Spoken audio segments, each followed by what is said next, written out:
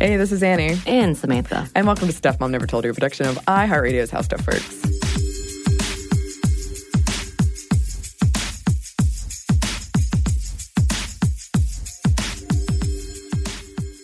I know that there's theme music for us, but in my head I have my own after we finish it because we sit in silence. We do. So I'm like, do-do-do-do-do-do-do-do-do. That's how I hear it in my head. Oh, okay. Maybe we could make that a reality. Well, I like what we've got. Yeah. Which is nothing like what I just did. I know. You came up with your own thing. We do sit here kind of awkwardly, but it's for production purposes. Right, for transition. Yes, obviously. Yes. And we were having a rousing conversation about whether or not unicorns are monsters and are they all female? Right. And I guess according to The Cabin in the Woods, it is a monster. Yeah, because today we're talking about female monsters. Unicorns did not make the list, but maybe they should have. But I don't know if it's female.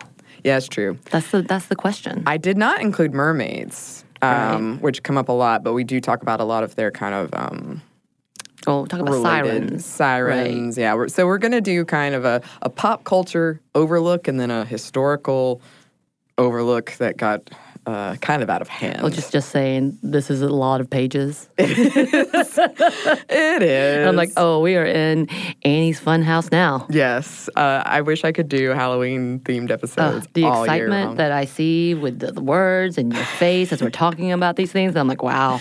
Yes. Oh, yes, I'm in for a treat. You are both a trick and a treat. I believe that. A while back, we did an episode on the trope in our pop culture of women falling in love with monsters. And we mentioned in that episode that there is a monster gender gap. Far more male monsters than female monsters. And on top of that, there is a monster beauty gap. Mm-hmm. Female monsters are generally portrayed in a sexualized manner, whereas male monsters are not. Male monsters are also frequently allowed some sympathy, whereas female ones are not. It's true. Yeah. And we wanted to revisit this topic and the topic of female monsters. And just FYI, as in the episode we did around male monsters, we're mainly talking about fictional monsters, not like our real-world human monsters. Right. We are going to touch briefly on some fictional serial killers, but not generally. And I know that I've done my horror movie spiel on the show before, but I think horror movies are really indicative of our anxieties and fears as a society, and we are apparently hella afraid of women and their bodies. And, all the fluids of their bodies. No, absolutely true. Absolutely true. And this does come into like an interesting conversation of what a monster is, and we'll touch on that a little bit more because some of them we included even though maybe we have some doubts. Mm-hmm. There's a gray area. There's several gray areas. There's 50 shades of gray apparently. Which is not a horror movie, I've been told. I haven't seen it either. I haven't seen them, no. No. Trigger warning before we get into it for brief mentions of sexual assault and violence. And yes, more specifically talking about more non-human, superhuman monsters today. But okay, I wanted to ask you, Samantha. I'm here. What's the first female monster that comes to your head? So for me, all of the female monsters are the ghostly, motherly, demonic kind, or wrong ghosts. So if I think of the mother on Ju-on, or the regular. The Grudge. The Grudge. We just recently watched that one, which I loved. Or the devil-worshipping mother from Conjuring, because I love those movies. Or even in the later segments of Insidious, there is a mother figure that started it all. Yeah. That haunts them kind of thing. Are these spoilers? Should I have said spoilers? Spoilers! I don't think those are spoilers because they're just kind of like in the trailer. Right. Or even if you if you want to think about again with the mother figure in The Red Dragon, Joseph Fiennes. I know this is a serial killer and all that, but it began with his mother and created this fictional serial killer monster. Yeah. And that's kind of what I think of as women and monsters. It's all these awful mothers or stepmothers. Bad mothers, yeah. That either come back for revenge or because they hated their children or they're part of witchcraft or something. Right. Yeah, and that's something we've definitely talked about before is our pop culture anxiety around motherhood. Right, apparently. Apparently. And I feel like most female monsters I think of are like femme fatales, or seductresses, or ghostly women with long black hair. It's just one of my favorite things. So when I had long black hair, I used to try to scare the hell out of people just by making that weird grudge noise. Oh, yeah. And with the hair in my face, it worked. Oh, I'm sure it did. One of my favorite costumes I ever saw at Dragon Con was someone dressed as Samara from The Ring, looked just like her, and was carrying around a videotape and like slowly trying to hand it to people. That's amazing. It was so creepy.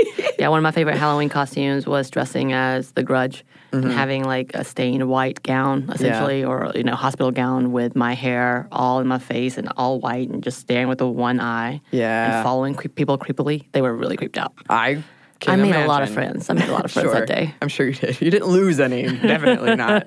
I also think of possessed young girls. I think that's a pretty big trope in our horror.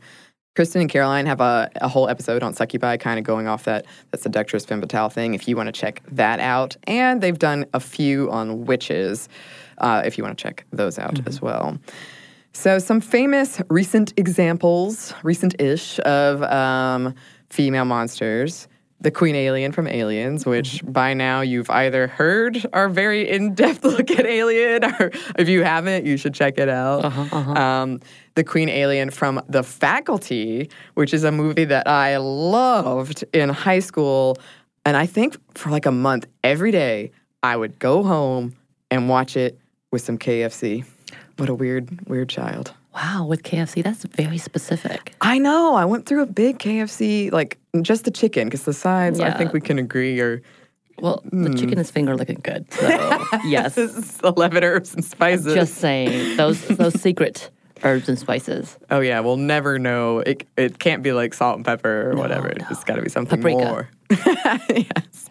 Another alien, the alien from Under the Skin, who killed men for their organs by seducing them. All right.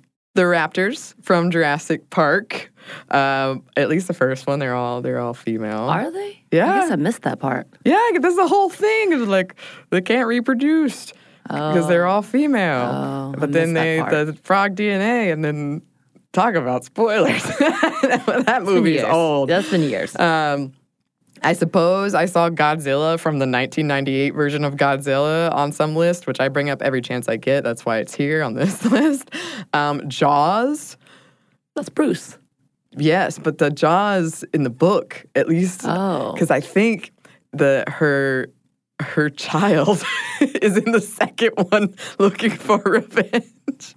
Or maybe it's the other way around. It's a revenge tale. Is it? For sure. The mom wants revenge, or the child wants revenge. I just assumed it was because the mayor was stupid every time, and so he deserved his town getting eat up.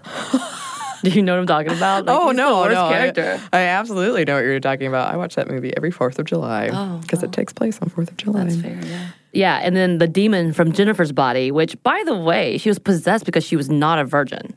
I did not know Have you seen this movie? Right? Oh, yeah, you and I talked about this. Okay, I tried to make my friend watch it too, and he's like, this is dumb. What is this? And I'm like, it was Diablo Cody. That's one of her first movies, and it's kind of like mock to women in the horror genre. Yeah. But yeah, she was supposed to be, maybe spoiler alert if you're really excited about watching Jennifer's Body, which is fairly old. But she goes with this band. The band thinks she's a virgin, and they do this whole ceremony on her. And instead of going correctly, she gets possessed, or she becomes a demon. And then no one notices, right? And then, no, of course not. Well, they're like, she's so hot. She's mean, and she's so hot that automatically you get an excuse, except for her best friend, who is Amanda Seyfried, who is beautiful, but she plays the dowdy girl. I'm like, come on, y'all. That always bothers me. Come on. She's the shy, quieter friend of Did she Megan have Fox. Glasses? Was her hair in a ponytail? Yes. Oh, no. Oh, no. Which I'm sure, again, Diablo Cody did that on purpose. Yes, definitely. Right. I love those movies like that. The Werewolf from Ginger Snaps, which also plays on a lot of our fears. Straight up about periods. Straight up about periods. I love it. I'm telling you. It all boils down to male writers being afraid of periods. They should be. They should respect them. Respect it and be afraid.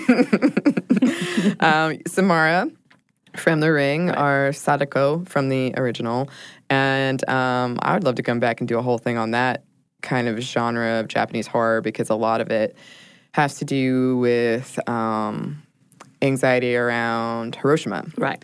And the nuclear fallout and a fear of, like, what will my children, like, maybe something has gone wrong with this radiation. I would love to come back and talk about that. Which is a legitimate fear. I think that's kind of how Chernobyl, the whole horror stories always kind of revolve around that as well. Mm-hmm. And then the vampire from Let the Right One In or A Girl Walks Home Alone at Night. Fun gray area when it comes to monsters, which I did love both of those movies. Yeah, they were fantastic. In the original, the fact that these movies came out in this kind of level, and it's just so, like, slow. Yeah. But you gotta love it. But then, you know, there's Dracula's Brides. Yeah, which are usually portrayed pretty sexily. Right. And it's kind of into those little gray areas. Is that the monster? Or, what are they? Right. Camilla, the lesbian vampire who wanted to turn all the women she could into vampires. Do it. Just do it. Oh, my gosh. Shori, the vampire from Octavia Butler's Fledgling, which I haven't seen that one. It's a book. Oh. I think it's... might be in talks to be a movie. Okay. So that's probably why. Yeah.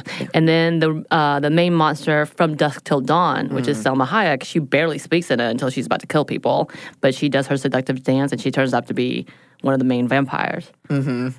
You know. Spoiler alert. But, like, I did not know that, actually. Did you not know this? Have you seen From Dusk Till Dawn? You've not seen From Dusk Till Dawn? What if I had seen it and I didn't know she was a vampire? What would that say? I just never picked up on it. No, you will.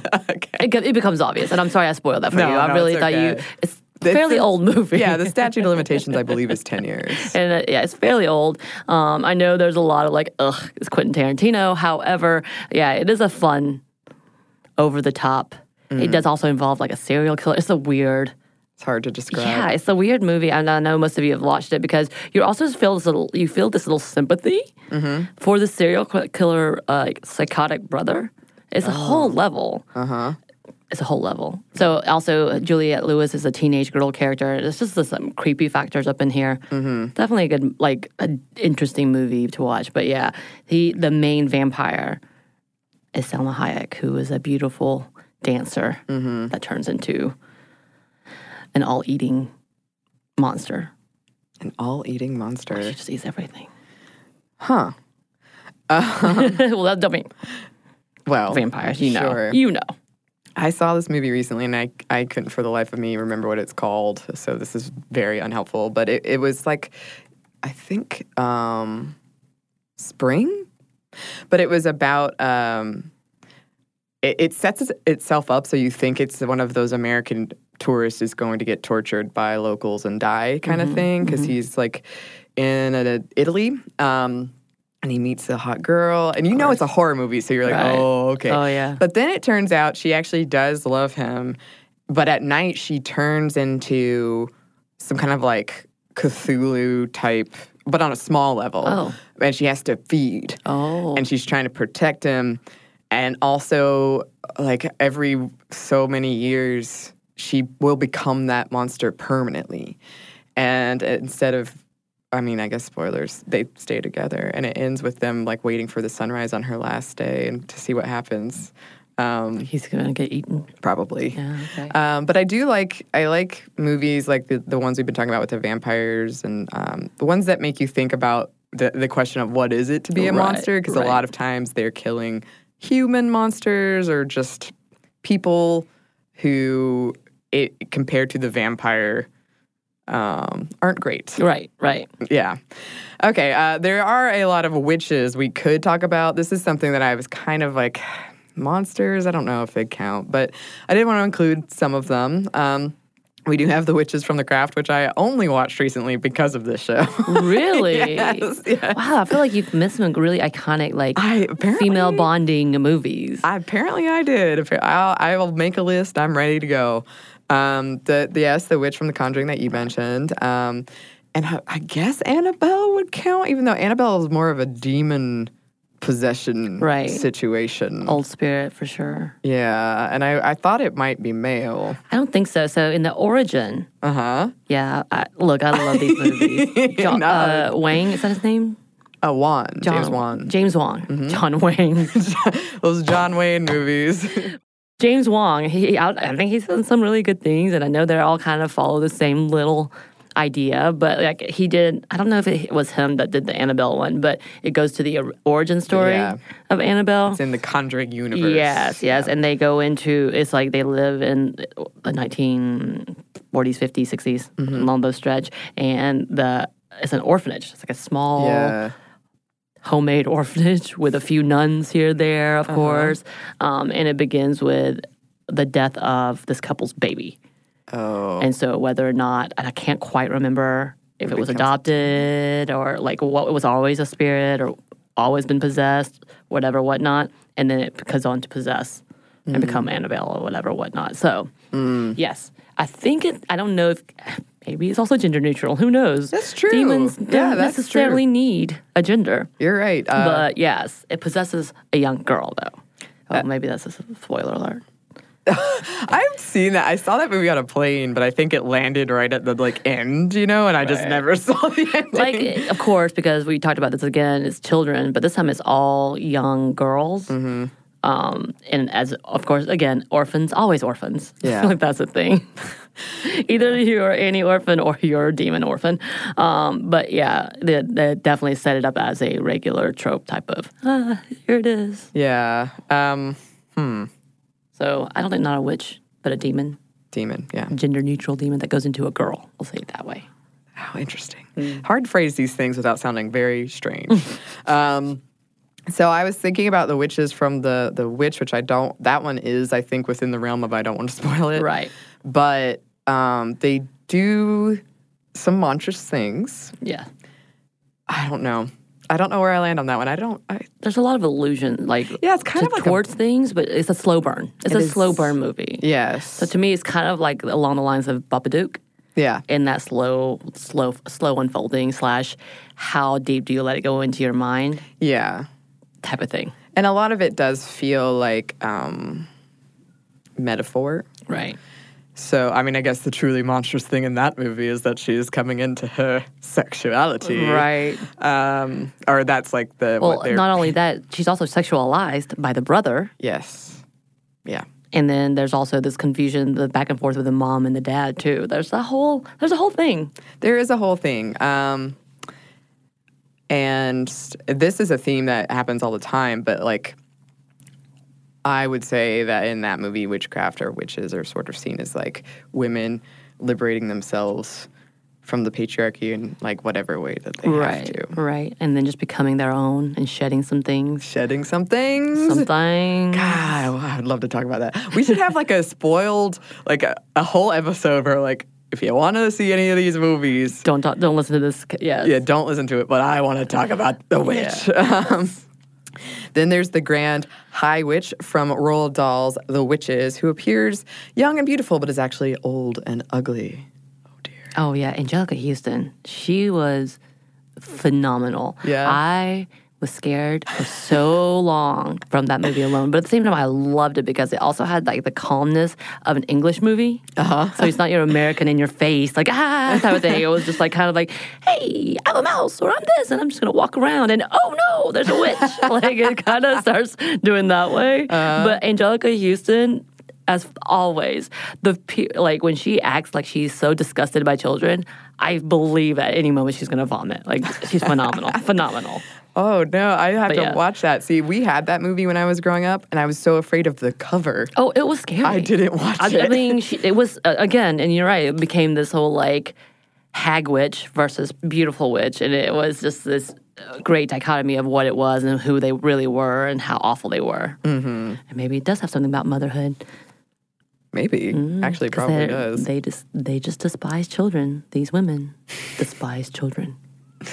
We would be so fun to watch movies with. We're just look at the feminism of this shot. I enjoy it. I've long wanted to do my feminist movie viewings. That reminds me of the next thing I have on the list, Hocus Pocus, which is coming back to theaters. Yeah. And I have a ticket for it because I watched this movie so much when I was a kid, it was banned from our house. Oh, really? Until I got to college. From 8 years old until college, I didn't see Hocus Pocus again. Oh. So my parents were like, never will this play in our house again. Oh, that's the trick, though. That's what you just get that one movie for that kid and be like, stop talking. Watch your same movie. I think that it even in the background wore them out. And in fact, I rented it so many times from Blockbuster, they eventually were like, keep it. You've earned this. You've paid for it 5 times now. Just take it. You made a payment plan. I mean, Hocus Pocus is phenomenal. I had it in like the Blockbuster case. Oh, I didn't have the actual cover. So it looked like you stole it? Yeah. And then Samantha and I were recently in Orlando, and of course we went to Disney World, which in August was having a Halloween celebration. Right. The Not So Scary. Mickey's Not So Scary Halloween Party. And the show that night, which we watched at midnight, was Hocus Pocus based. And it was great. And I've had Season of the Witch stuck in my head ever since. Yeah, they did a phenomenal job. All of them that portrayed it and made this. I was wondering how they were going to do this and not be kitschy. Yeah. And over the top. That movie is pretty kitschy. I know, but it's so well done. Mm-hmm. Come on. And yeah, it's a great movie. And I'm excited because I want to go. I don't know if I got my ticket yet. But yeah, that movie is definitely one for all-time record, like cult classic level. I want to do, next time I'm at karaoke, I want to sing I Put a Spell on You. Oh. But yeah, I remember the groan when they were like, it's been 26 years since I think all of us just groaned. Got angry and said, why? Was that necessary? Did it remind us? But how old we were? Damn you. But that's another, it's a fun one to include on this list, I think, because their whole thing is that they're going to suck the youth out of your children so that they can stay beautiful. And that's a pretty consistent theme in a lot of our hearts. And that's definitely like the Snow White idea as well. Yeah, for sure. And then you have... Yeah, so also the classic witches of Wizard of Oz. You have Glinda the Good Witch and then the Wicked Witches of the West. They're all female, obviously, and they all represented the goodness and the bad and all of this, but it was all absolutely female. And the one powerful person was a fake, but it was a man. But he was supposed to be the all-powerful who could take all of these witches out, which I thought was kind of interesting as well. Yeah. I don't know, it's not a horror movie, but shoot, sometimes when that scene comes on where she's like screeching across the sky about taking your dog...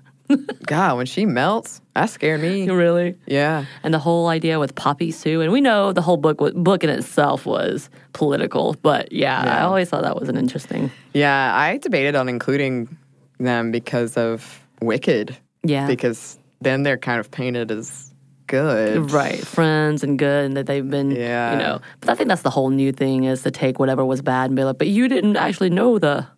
whole story. Like Supernatural does that as well as Once Upon a Time on the ABC show. They do that as well.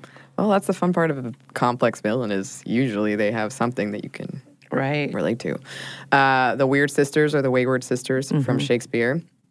Syl, the female alien hybrid from Species. So we're moving away from witches now. Oh, so we're moving on. Okay, so we got the hybrid from Species, which, by the way, super scary movie. Yeah. I just remember the one scene of her kissing, and it's like... Yeah, I pretty much blocked that movie from my memory. I saw it when I was a kid, and I was like, Nope. A beautiful model woman who turns into a monster. Nah. Got it. And then there's Carrie from Carrie. And I know, like, you were talking about the fact that this is also probably up there with the fact that men are terrified of menstruating women. Yes. And even though she was not necessarily a monster, she is telekinetic, and so therefore the mother, the evil mother, once again, we're coming back to, created this monster. Yeah. Who is Carrie. Yeah. So it kind of goes back to that my own, like, theory of what is this? I never would have included Carrie on this list, honestly, but she comes up on a lot of other people's lists. Right. So I figured we should mention her, but to me, I don't know. I guess she is telekinetic. Right. So the whole thing is, yes, it's horror movie level, but is she a monster? She becomes a monster created by being an outcast. And of course, the very obvious signs of blood and menstruating means that she's done something evil, which was what the mother has translated that to be. And so therefore, men, if you're menstruating, you're evil, I guess so. That's what I've been told. And I suppose along those lines, Firestarter. Yeah. Terrifying child that will set you on fire. Drew Barrymore as a child, pretty scary. Yeah. Then there's the main character from Teeth, which is a movie I know I've mentioned before about vagina dentata. Yep. And to be clear, vagina dentata is not the monster. It's but not? She uses it in a pretty, like, monster-type way. And, yeah, I feel like, again, this reflects our anxiety around female sexuality. You can't trust women. They aren't what they seem. And this movie kind of falls into a whole genre of women wronged, and that generally means raped. Right. And then getting revenge. And this is another genre where the monster label can get really murky. Really, really. I mean, revenge movies in general. Right. Still monster perhaps, but not really in the way we're talking about today. Right. Then there's the creepy rogue AI. Pretty often voiced by women, sometimes even a female avatar, like in the classic Resident Evil. Oh, so I'm thinking like she? Or no, her. Well, Scarlett Johansson. Not a monster, but it's that AI Sure. exact level. Ex Machina, though, that is a good example of like a rogue. The new Hilary Swank movie that's on Netflix, there's an AI that takes care of this human child, and then there's a battle between who you're going to believe, who's the actual evil villain. Ooh, how interesting. There are a lot of female ghosts that are, I guess, evil, like Lady in Black. This is the first one that comes to my mind. But so there's that, you know. And then there is Other Mother from Coraline. Which, by the way, I refuse to see because it looks creepy as hell. It is creepy. Like, I just saw the button eyes bit, and I was like, nope. It's good. It's good, though. It's good. They have they used to, at the Center for Puppetry Arts, they had a little set piece from it. It was really those neat. would haunt me. And speaking of children, there's also, we see this in children's books. A recent study from The Observer found that not only are children's books twice as likely to contain male main characters, and they're far more likely to have speaking roles compared to female characters, and villains were 8 times more likely to be male. Yeah. And the researchers of that paper are pretty good at explaining why that is such a big problem. Right. Especially at a formative age, something you're reading to your children or that they're reading. Right. Can we talk about why so many of the children's books and children's stories have their parents killed off? It's because the story wouldn't happen if someone was there to be like, hey, kid, don't go into the woods and talk to this creepy old lady. I think it's problematic. Another episode. There are some famous fictional serial killers I did want to mention because they have this sort of supernatural element to them. Right. Jason's mom from the original Friday the 13th, although Jason is more the one that's like, if you've seen the whole series, which I embarrassingly have, he's like a demon. Right. There's a whole thing. And then Mrs. Loomis from Scream 2, because I love Scream 2. And I just watched it. How did that come up yesterday? You were talking, we were playing a game and you put a reference to that and no one except for Lauren from Save Her. Yes, she got it. And we were all like, what? Hail Cassandra. Oh my gosh. Lauren's always got my back. She's got your back for sure. And there are some famous, not so recent-ish examples, like The Bride of Frankenstein from 1935, who doesn't show up until the very end of the film. And I read very funny, like 2 different interpretations of this film. Either the bride screwed everything up by rejecting the monster, because if you don't know at the end, she's like, no! Or the monster was an entitled douche who got mad when a lady rejected him. Which kind of sounds one and the same, again, because of rejection towards the monster man, man-monster. How interesting, right? Then there's Dracula's daughter from 1936, who tries to overcome the curse of her father by finding an immortal mate. Okay. Gotta find a man or else you're doomed to monsterhood. What? And then there's the invisible woman who has an invisible baby. With an invisible man! Of course. How? Could you imagine would it be half invisible? So would it be like if she went with a not invisible man? Oh, maybe. Plot twist. Plot twist. Assuming it had a plot. Then there is the cat woman from Cat People, which is a 1942 film about a woman who can't have sex or she'll turn into a panther. I mean, We all know that, right? Of course. Every time I have sex, I become a cat of some sort. And that movie plays a lot with gaslighting because even when there is like scientific evidence that yes, she does turn into a panther, she has sex, no one believes her. Of course. The evils of women and sex. Mm-hmm. Then there is The Wasp Woman from 1959's The Wasp Woman. This film depicts a woman who successfully founded a cosmetic company, but is desperate to find a way to maintain her youth. Her cosmetics are not doing it for her. So she formulates an anti-aging product with royal jelly from bees, with herself as the test subject. But of course, side effects may include turning into a wasp woman. I feel like we definitely have a theme here with the whole age and babies and blood and sex. Oh, yeah. Because I'm just thinking about the fact that who was the woman who bathed herself in blood trying to stay younger, but she was an actual woman way back in the and that was one of the reasons that that whole monster theme began because of her legend. But anyway, I just find that fascinating. And then we have the young pigtailed girl from the 1965's The Bad Seed. Yeah. Which, by the way, I'm going to tell... These last 3 movies we just talked about, I have no idea what these movies are. I've never heard of these movies. And I'm both horrified and intrigued. Yeah. Well, I haven't seen, I've seen them maybe once when I was young. And I just remember thinking they were kind of silly. Yes. But The Bad Seed did scare me, actually. But worth checking out if you're at all interested in this female monster thing. We have some female monsters of history. What? But first, we have a quick break for a word from our sponsor.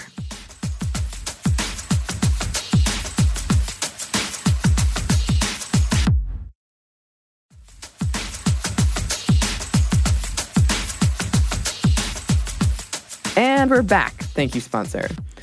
So, of course, one of the first female monsters that comes to my mind, kicking it old school, is the Gorgon/Medusa. Of course. From Greek mythology. Actually, one of the first things that I was ever proud of drawing. But then I had to admit that I traced it when everyone was complimenting me and asking me how I drew such a good Medusa. I traced it. I would have believed it.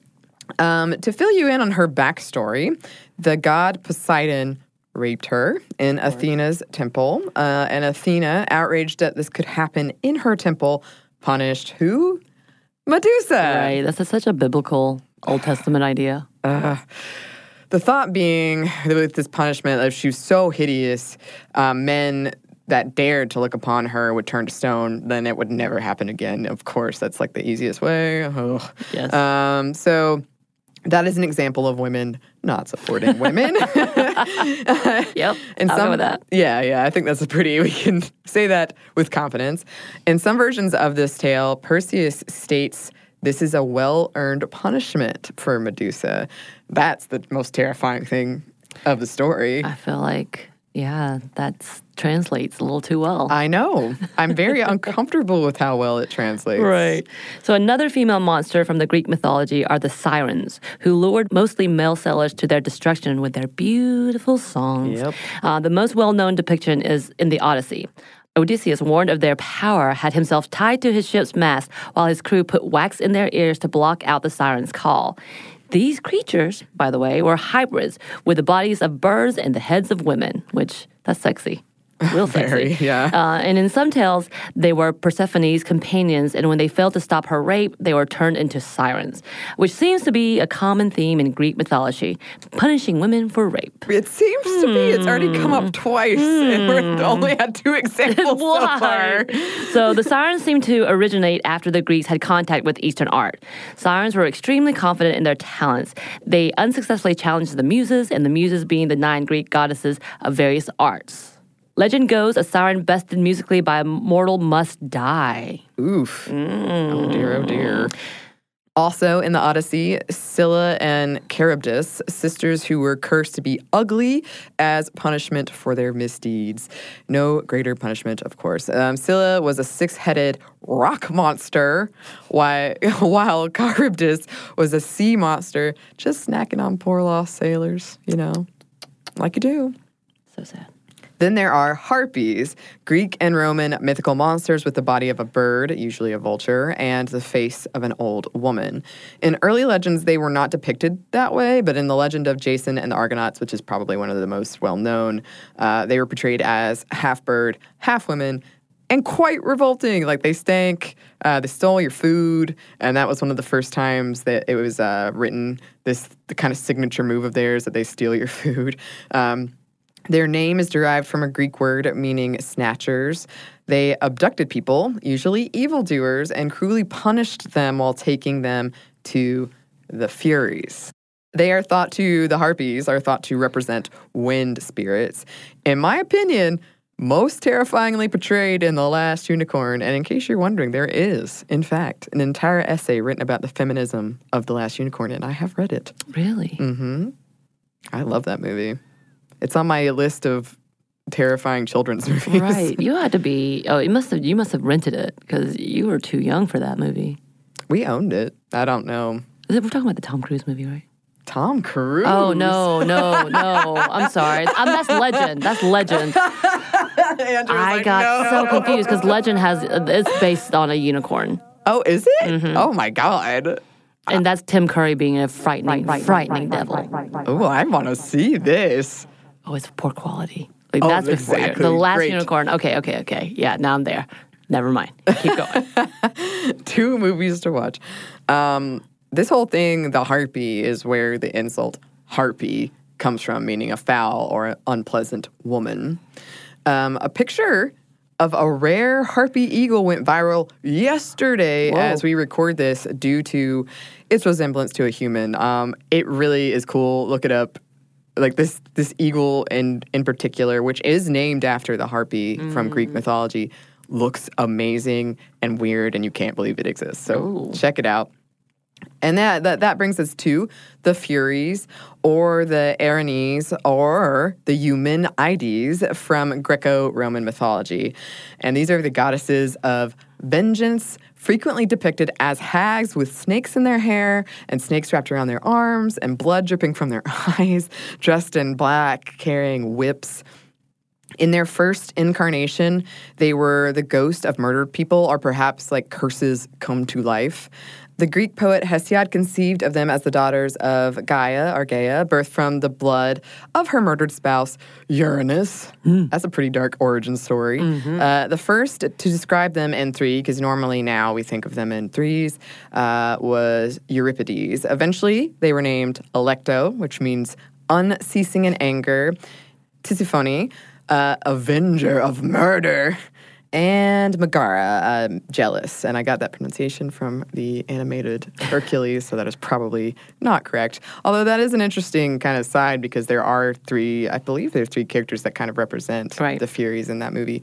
The Furies were frequently depicted as spirits of the underworld that came to the surface to punish the wicked, particularly crimes around family and oaths. Their punishment could be something like disease or madness. They were so feared by the Greeks that they referred to the Furies in euphemistic terms like the Furies or the gracious ones, like be nice to them, call them nice things. Right. Maybe they'll leave you alone. In the Iliad, they cloud people's judgment and reason. Homer wrote that they had no pity in their hearts, and they are sometimes called the daughters of night. They are the embodiment of righteous rage, and as such, there are a lot of feminist articles written about them as well that are pretty current. Also now the name of an Australian slasher movie. Is it? Yeah. That's what it was first results when I was searching on Google. Oh, I feel like I need to try to check that out. Of course, there's the succubus, or that which lies beneath. Check out the full episode in our archives for more, but briefly, the succubus is a female sexual demon. That's my nickname. I'm just playing. No, I'm just kidding. The legend of the succubus is thousands of years old and transcends culture. As jinns in Arabic cultures, this demon's MO is approaching men while they're sleeping and seducing them. Lore suggests succubus are the descendants of Lilith, which we're going to get into in a second, because I know you're super excited about that part. I'm so excited to talk about Lilith. The succubus has taken on a sort of cultural second wind lately. You can see that on our classic episode, Can You Have Sex with a Ghost? Yep. Which is okay. And And also, apparently, that's where y'all talk about Kesha reported having sex with a ghost. Yeah, and that plays into a lot of sleep paralysis. There's very many, actually, scientific research into that very phenomenon. So, check out that classic for more on that one. Then there's Banshees, another pretty famous female monster, although I guess she's just kind of trying to warn you generally. Right. This is from Irish and Scottish lore. Sometimes the ghost of an old maid wailing about your impending, probably violent, death. Sometimes the visage of a beautiful maiden weeping about your impending death. In some retellings, she can be found washing her bloodied clothes in the river or brushing her hair with a silver comb. And modernly, people think this myth originated from the sounds of barn owls. And when I read that, I was like, oh, I can see that because I've heard one. I had just watched the Mothman prophecies, and there was a barn owl or a screech owl outside my window, and it scared me so badly. Oh, my God. I thought it was a Mothman, but the next day, my neighbor, she knows a lot about nature, was like, no, that was just an owl. You're fine. But they also have kind of like white plumage that can look like a face, and they're very silent when they fly, so I can see how you might think it's a wailing ghost of a woman who's warning you about your death because you're just anxious all the time. Well, I guess a warning would be good. It's an unnerving sound. Oh my gosh. Well, then we have Grendel's mother from Beowulf, who is described as a woman monster wife, embodying both light and dark sides of the feminine. Seems to be a common theme. It does. When she's first mentioned in the poem, she is described as an avenger. Yes. Once again, avenge, revenge. There is a lot of themes of like getting justice, punishing people for doing wrong. And then this is one of the most interesting inclusions on our list, I think, Baba Yaga. Here we go. From Russian folklore. I had to really try to rein it in and not make the whole episode about her. She lives in a hut that has chicken legs. In some versions, it spins on top of eggs and is bedecked in skulls. And she travels herself via mortar and pestle. When someone visits her, she may eat you or offer to help you. That's the interesting thing about Baba Yaga that a lot of historians think is unique, is because in the very same story, she can be like a trickster, a murderer, a helper, all in one woman. We contain multitudes. Baba Yaga is frequently depicted as an old woman. Crone or hag could be applied here. Gnarled and toad-like with long, stringy gray hair and iron teeth, or no teeth. Sometimes she is written as traveling with death and feeding on death's newly released souls. And yes, when looking at the wealth of information that has been written about her, she is sometimes maternalistic and others cannibalistic. Probably the most famous instance of Baba Yaga in literature is from Vasilisa the Beautiful. This Russian fairy tale follows Vasilisa, whose mother died when she was young. Before her death, the mother gave her a doll, like no other doll in the world, instructing her daughter to never let anyone see it and to carry it with her always. Those dolls. Those damn dolls. Those damn dolls. I actually pitched a whole episode on why do we think dolls are creepy, and everyone was like, no. I wanted to know.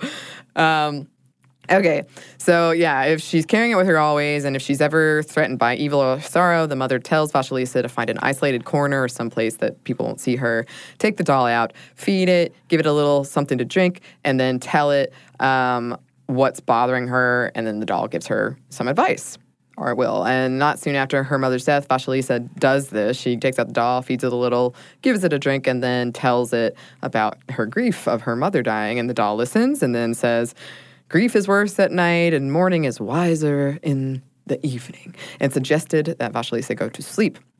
And Vasilisa found that she did feel better the next day. Meanwhile, her father had found a new wife, a widower about his age with 2 daughters. The woman and her children moved into their house, and Vasilisa quickly realized that her father's new wife was quite cruel. She wanted her father's wealth, and her daughters were envious of Vasilisa's beauty. By giving her a lot of menial and difficult chores, they hoped to diminish her beauty. But Vasilisa was resilient, and she has that special doll. Years went by this way until Vasilisa reached marrying age. Oh, no. And everyone wanted to marry her, of course. And this made her stepmother and sisters even angrier. So when Vasilisa's father left to make a journey to another tsardom, his wife packed up all the stuff, sold his house, and moved everybody, herself, her daughters, and Vasilisa, to a sad neighborhood bordering the wildwoods outside of town. And every day, her stepmother sent Vasilisa into the woods to complete various tasks. The stepmother did this knowing that Baba Yaga lived in these woods, who people believed ate people like one eats chickens. Delicious. Her hope was that Vasilisa would encounter Baba Yaga and be eaten. The doll knew of Baba Yaga and warned Vasilisa not to approach the hut on chicken legs. Fair. But the stepmother was determined, and with the help of her daughters, orchestrated a situation where Vasilisa had to go to Baba Yaga to get more fire. But Vasilisa does all of this. Instead of getting eaten, Baba Yaga just is like, here's some impossible tasks. Let's see if you can do them. And because she has that doll, Vasilisa succeeds in these tasks. And as a reward, Baba Yaga gives her one of her skull lanterns. Awesome. When Vasilisa returns home, the lantern sets the home of her terrible new family aflame, killing them. And then she goes on to marry the Tsar, the end, happily ever after. In this story, it's a great example of Baba Yaga filling many roles, similar to what we discussed in our episode around Mother Destroyer. Sometimes in other stories, she is depicted as a goddess, or in others, the manifestation of winter storms. Perhaps because of this enigmatic nature, she has become quite the popular figure on the internet, and yes, is sometimes jokingly referred to as a feminist icon. I'm not mad at that. No. In 2017, she unseated the mermaid in Jezebel's Next Top Creature race, beating out the siren. That's fantastic. And in 2013, the feminist website The Hairpin launched an advice column called Ask Baba Yaga that eventually became a book called Ask Baba Yaga, Otherworldly Advice for Everyday Troubles. The book's author, Tasia Kitskaya, said of Baba Yaga, that image of an old woman living in the woods doing whatever she wants all day long continues to be the dream for myself. I love that. Yeah, dude, I'm with her. I want to be there. And then when trying to get to the bottom of Baba Yaga's popularity, academics thought it might be due to her ability to house a paradox, the good, the evil, and the in-between, to live outside moral codes, and for women specifically, her rejection of society's rules. Yeah. Boom. I could see it. I mean, clearly I was right. all in. You are so in. And you know what? With all of that, yeah, let me do that. And if you want to learn more about Baba Yaga, you should check out the Stuff You Missed in History Class episode, which is our podcast done by some of our wonderful coworkers here. Wonderful. Piscatera and Baba Yaga. And briefly, if you're wondering, Piscatera is a supernatural crone from Brazilian folklore who lies in wait on roofs at night, waiting for some poor soul with a full stomach to fall asleep on their backs, stomach facing up, so that it can jump and trample on them. And yeah, there is an entire scientific study examining Piscatera and her connection to sleep paralysis, specifically her. That's a great monster. I mean, roll over, just roll over now. All they do is jump on your stomach. It's like a cartoon coming to life. It's amazing. Well, I'm sure it's probably pretty violent. I'm sure. I mean, if you really get down to it, but then at the same time, you're like, yeah. What? Yeah. My cousin used to tell me that if I fell asleep on my back, I wouldn't survive to see the morning. And to this day, I can't sleep on my back. What? Yeah, because she said there was something like waiting under your bed, and it could only stab you through the back. So to this day, I cannot sleep on my back. That's a really specific tale. It was quite specific. Speaking of specific tales, this brings us to probably my favorite part. Right. Lilith. In some Jewish religious interpretations, Lilith, who was Adam's first wife, went on to become the mother of all monsters. So the mother of everything we're talking about here. After refusing to submit to the missionary position. Like sexual missionary position? All right, cool. Yes. Cool. Okay. So this whole idea of like the missionary position and all of that, this comes from a medieval Jewish text called the Alphabet of Ben Sira, which a lot of historians believe could be satirical. But okay. Lilith was created with the earth, as was Adam, and had many strong opinions from the very start. She said to Adam, "I will not lie below," to which he responded, "I will not lie beneath you, but only on top, for you are fit only to be in the bottom position, while I am to be the superior one." Lilith snapped back, "We are equal to each other, inasmuch as we were both created from the earth." And then when Adam still wouldn't listen to her, she flew away. She took God's name in vain, which was a huge deal, and flew away. And then Adam was like, "Oh God," like literally God, "she flew away. What will I do?" And God sent 3 angels after her to persuade Lilith to return and inform her that if she refused, 100 of her children, aka demons, would die each night. And Lilith refused. She said, "Nope, I'm not coming back." And she promised to leave human children, who wore an amulet to ward her off alone. So, because she was like, "I won't eat all of your human children as long as they take some precautions." They threatened to drown her in the Red Sea. Right. When that's why she agreed. And yes, there was an ancient practice of giving children an amulet inscribed with the names of the 3 angels that was meant to keep Lilith away. Lilith also is frequently condemned for wandering about at night, vexing the sons of men and causing them to defile themselves. Oof. Oh. Jeez.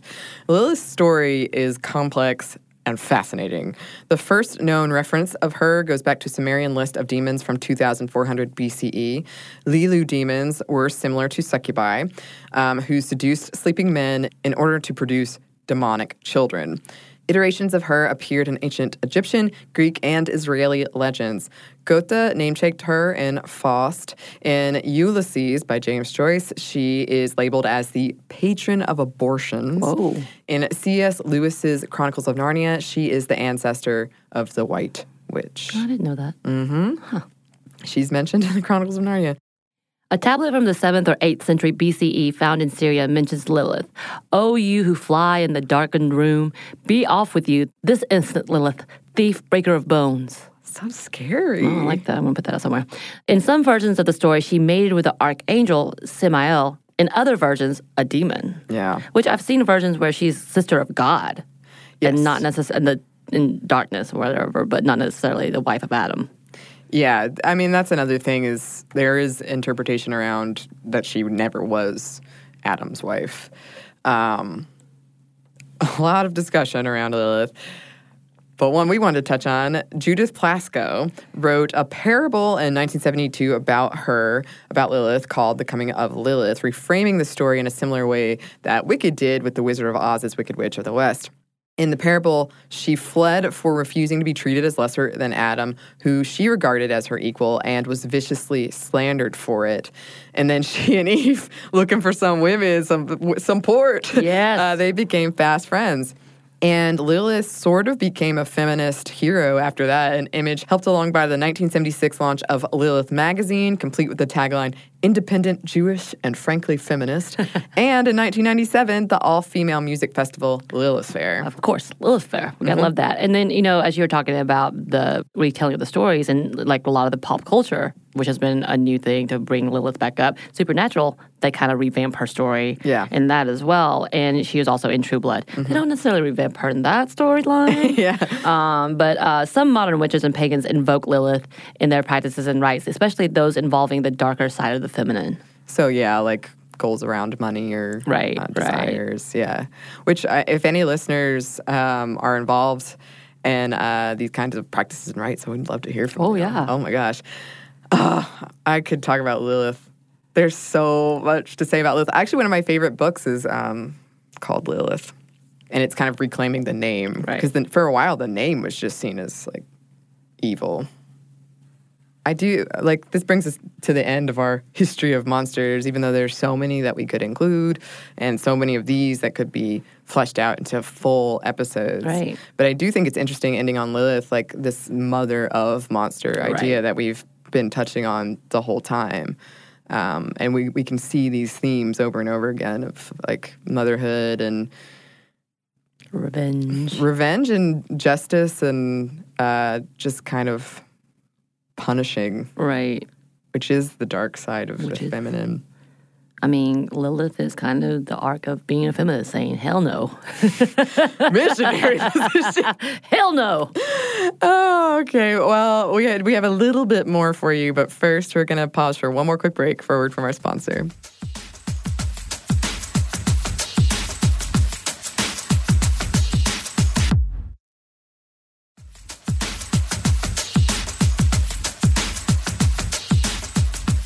And we're back. Thank you, Monsters. Thank you, Monsters. Thank you, Monsters, and also thank you, sponsors who are not monsters.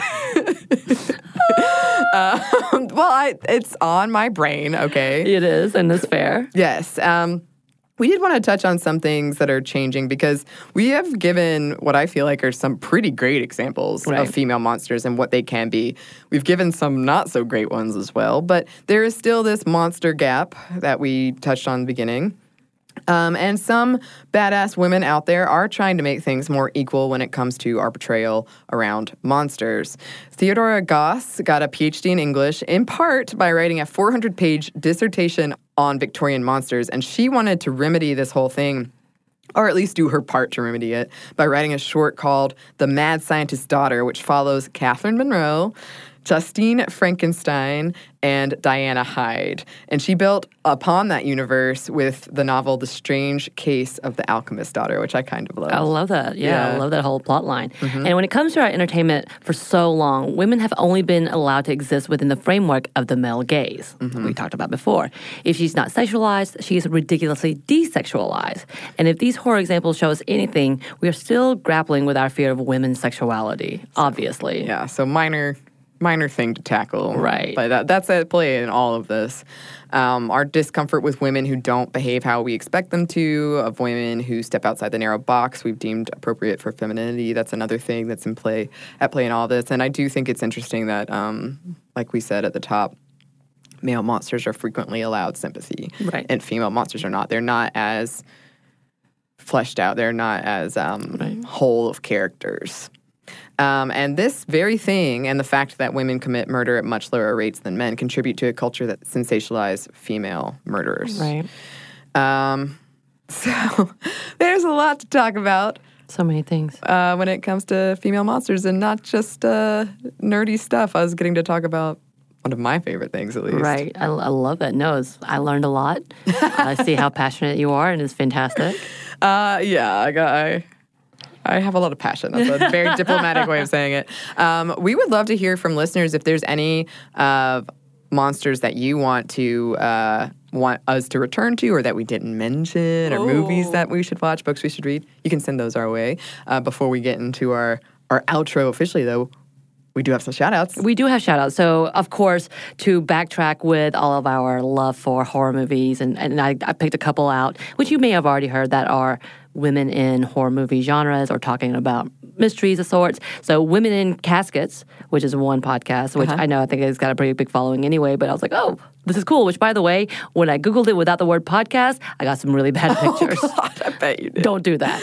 Don't do that. And then Switchblade Sisters, which was also another great little podcast. Great to look into. Again, they probably all have pretty big followings, but if y'all are interested and have not heard of these, jump on it. If y'all know more that I need to get into, or especially Annie needs to get into, obviously, please Buffy, let us know. Remember the Buffy one? I was trying to, we need to reach out to Tanya because she was posting about them recently too. Oh, okay.